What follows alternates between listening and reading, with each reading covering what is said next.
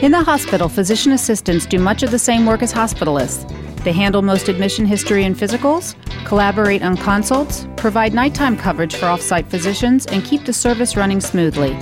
Many institutions that employ a hospitalist model are beginning to turn more and more to physician assistants to help solve their workforce issues, and the results have been better patient outcomes. You're listening to ReachMD XM160, the channel for medical professionals.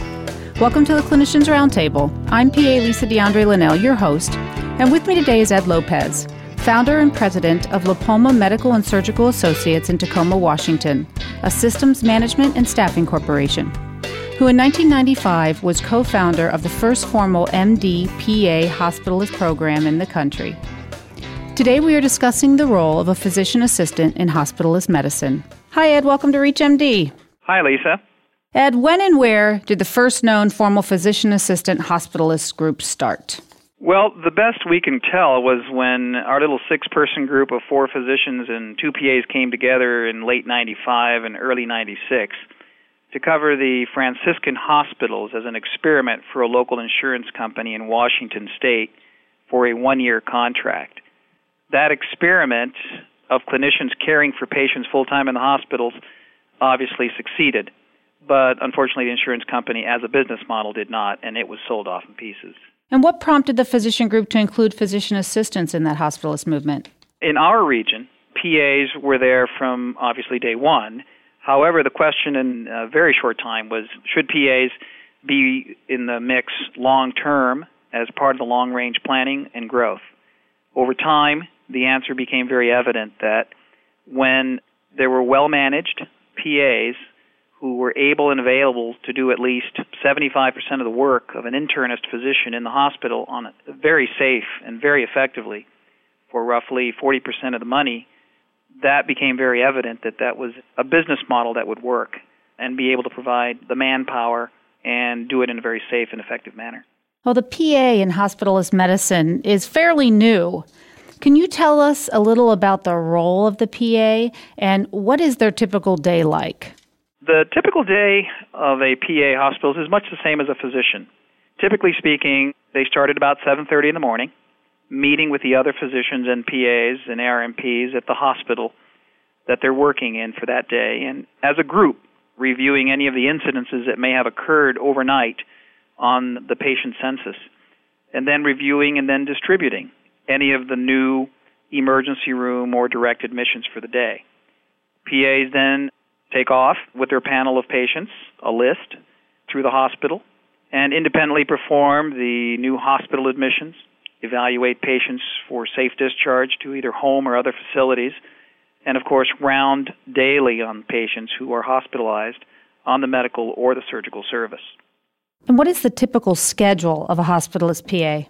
We currently have a variety of schedules required to meet the needs of the medicine service to adequately provide, of course, 24-hour-a-day, 7-day-a-week coverage.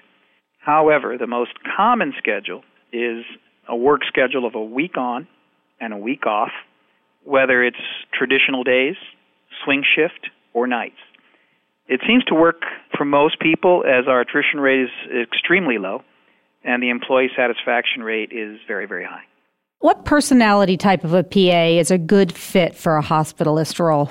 I think, and we've seen this, that a typical personality of a physician assistant working in the hospital is one who doesn't mind working hard, number one. By that I mean there is no typical day. We know that the PA is very, very committed to making sure that volume isn't the foremost item on their brain, that quality of care and delivering quality of care is the utmost and most important sense of delivery for that PA.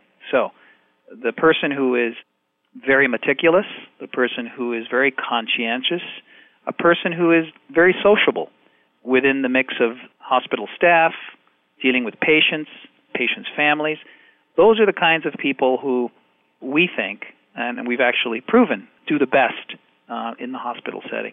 Do the PAs perform any procedures? For the most part, in the 5 hospitals that we cover, PAs do not do any interventional or invasive procedures. since we have so many interventionalists available.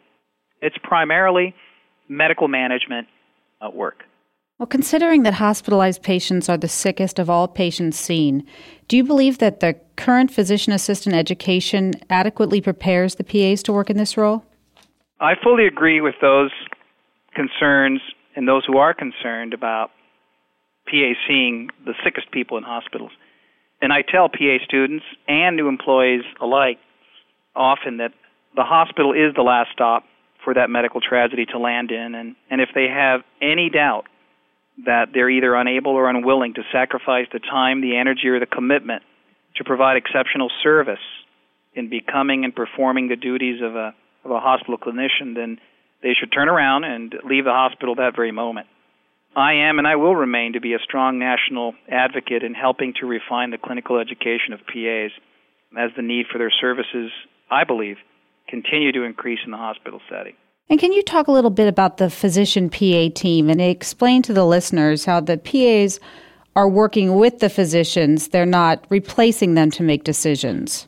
Yes, the physician, of course, is always the director of the care of each patient in the hospital, and I think that needs to be made very clear that PAs are not working independently and decision-making independently. However, that said, PAs, with their clinical experience and background, are able to do the duties essentially of another physician, provided that the relationship between the supervising physician and the PA is one that is well known and the expectations are well understood. So when PAs and MDs work together in the hospital, it's truly a collaborative relationship that is able to provide exceptional service and care to the medical patient with its medical complexities, which means that oftentimes the physician and the PA will speak on many occasions throughout the day. If it's a patient that requires very little intervention or is fairly routine, then that conversation is less. So I think the key to all this is that the physician and the PA are collaborative, working together, and understand each other very clearly. If you're just joining us, you're listening to the Clinicians Roundtable on ReachMD XM 160, the channel for medical professionals. I'm PA Lisa DeAndre Linnell, and I'm speaking with Ed Lopez, founder and president of La Palma Medicine and Surgical Associates in Tacoma, Washington, and co-founder of the first formal MD PA hospitalist program in the country. Today we are discussing the role of a physician assistant in hospitalist medicine. Ed, how can the PA community increase the training and skills of PAs interested in hospitalist medicine? First and foremost, the PA education community, I think, needs to look carefully at perhaps re-engineering its core curriculum to include more hospital-based clinical topics as well as mandatory hospital rotations. I think while a few postgraduate programs have indeed started and or are exploring startup ventures, I do think that a great way to educate and train PAs today would be to have more intensive week-long clinical seminars or even webinars around the country to prepare PAs for hospitalist service. And you mentioned residencies. Are there postgraduate programs available? There are, very few, but one of the better ones that I've heard more about is Alderson Broaddus in Philippi, West Virginia, who apparently have taken the hospitalist concept to heart and have a formal process in place to provide PAs who are graduates already and put them through a formalized postgraduate education and are producing high-level, well-skilled individuals. What do you think the satisfaction rate of physician assistants working in the hospital as full-time clinicians is? Well, I can only speak for our program since there's no national data that we're aware of. However, I can tell you that based on our attrition rate, based on our satisfaction surveys, and in fact, just last evening, having a corporate meeting with our hospitalist group, that our PAs and nurse practitioners are very pleased with the work they're doing, the schedule they have, and the place that they're currently located, and have no intentions of leaving. So if there's a PA listening who wants to be a hospitalist, what is important for them to know now? Well, I think if they're a graduate PA, they need to take to heart whether their intentions of finding a job is one that is for a career or if they are just looking for a place to get an income stream. And the career of a hospitalist clinician is indeed that. It is indeed a career, and it's not a job. And I think that has to be settled in every new PA's mind before they embark on that career. Those PAs whom we have hired directly from school that I had some question about, to be real frank with you, they turned out to be exceptional people, many of who we have today of our PAs, because of the pool of trained people is so small. We had to acquiesce sort of and hire new people right out of school. And these young men and young women have been exceptional clinicians.